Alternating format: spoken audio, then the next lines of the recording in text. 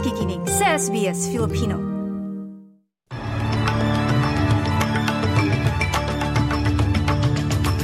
Sa ulo ng mga balita ngayong linggo ay ka-6 ng Nobyembre taong 2022. Higit 1,000 residente nilikas mula sa Forbes. Matinding pagbaha inaasahan pa rin sa New South Wales.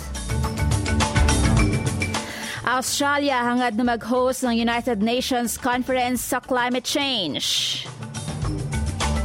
At Pilipinas, ipagpapatuloy ang pag-deploy ng mga Pinoy overseas workers sa Saudi Arabia. Yan ang pinakamait na mga balita sa oras na ito.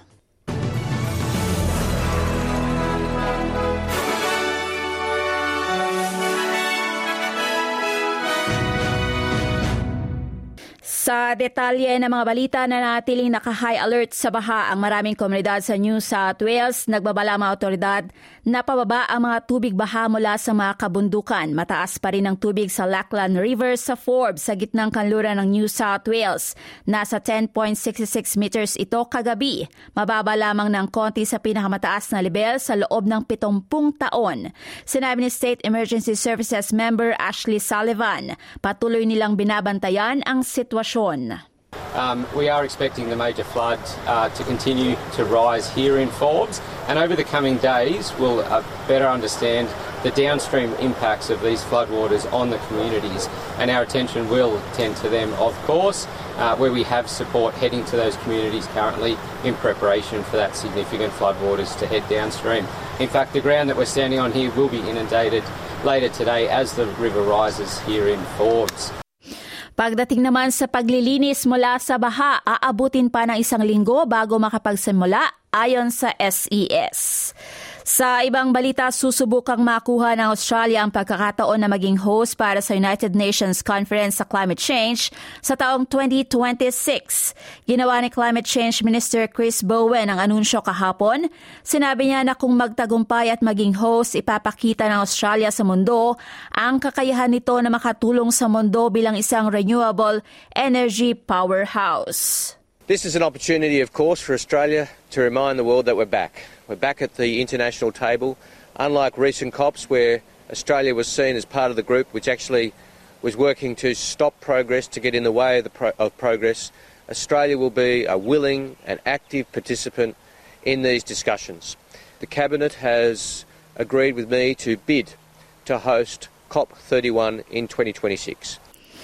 Inilarawan ang taunang summit bilang pinakamalaking trade fair sa mundo. Dagdag ni Bowen na kinonsidera ang Australia na maging host para sa COP29 sa taong 2024. Binawi ito dahil anya sa hindi sapat na paghahanda at patuloy na tensyon sa buong mundo. Ang 2024 talks ay itinakda sa isang bansa sa silangang Europa habang ang 2026 naman ay nakareserba para sa Western Europe at iba pang bansa. Sa balita naman sa Pilipinas, mula bukas, Lunes, 7 ng Nobyembre, muling sisimula ng Department of Migrant Workers ang pagproseso para sa mga bagong employment contracts para sa mga overseas Filipino workers na patungong Saudi Arabia matapos na suspindihin ang pag-deploy dahil sa pandemya at pangamba sa kapakanan ng mga OFW doon.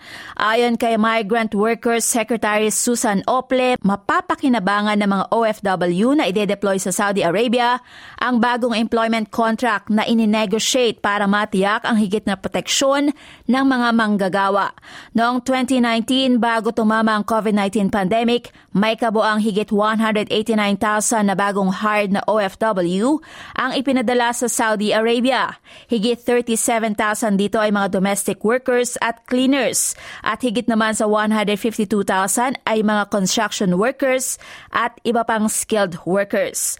Ani Ople, malalaman bukas Lunes at sa mga susunod na linggo at buwan ang bilang ng mga proposed employment contracts na isusumite ng mga foreign employers at mga Saudi recruitment agencies na kailangang i-verify ng Department of Migrant Workers. Kabilang sa mga bagong employment contract ang insurance coverage para sa mga domestic workers at skilled workers. Saklaw nito ang mga hindi bayad na sahod, airfare at refund ng nagastos sa recruitment sa sakaling hindi matapos ang kontrata at iba pang mga gastusin. Sasagutin ng gobyerno ng Saudi ang bayad sa insurance para sa mga skilled workers habang kailangang bayaran ng mga Saudi employers ang insurance coverage ng mga Filipino domestic workers. Matatandaan na noong Nobyembre 2021, ipinatigil ni dating Labor Secretary at ngayon Manila Economic and Cultural Office Chair sa Taiwan na si Silvestre Bello III ang pag-deploy ng mga bagong hired domestic workers patungong Saudi Arabia dahil sa patuloy na nabigo ang Saudi government na bayaran ng mga unpaid wages o hindi mga bayad na sahod ng nasa 10,000 OFWs.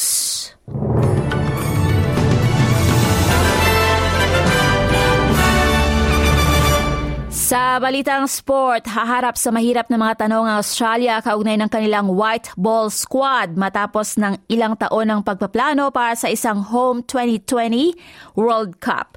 Nasa liyuhan kagabi ang kapalaran ng Australia sa dikit na panalo ng England kontra Sri Lanka. Sinigurado nito na pasok sa semifinals ang koponan ni Josh Butler bago pa makapasok ang Australia. Sa huli, pumantay din ang Australia sa parehong New Zealand at England sa 7 puntos pero may mas mababang net run rate. At sa lagay naman ng panahon para ngayong araw ng linggo sa Perth, Kalas ay maaraw 28 degrees. Maaraw din sa Adelaide 27. Bahagyang maulap naman sa Melbourne 25. Medyo maulap din sa Hobart 22. Sa Canberra may panakarakang ulan 22. Maaraw naman sa Wollongong 22. Maganda rin ang araw sa Sydney 23 at sa Newcastle 25. Sa Brisbane medyo aambunin sa 26.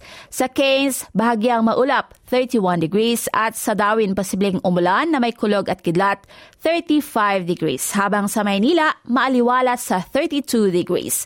At yan ang pinakamainit na mga balita sa oras na ito. Ako ang lingkod, Annalyn Violata para sa SBS Filipino.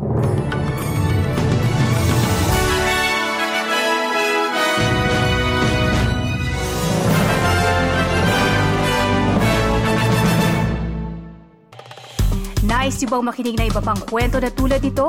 Makinig sa Apple Podcast, Google Podcast, Spotify o sa iba pang podcast apps.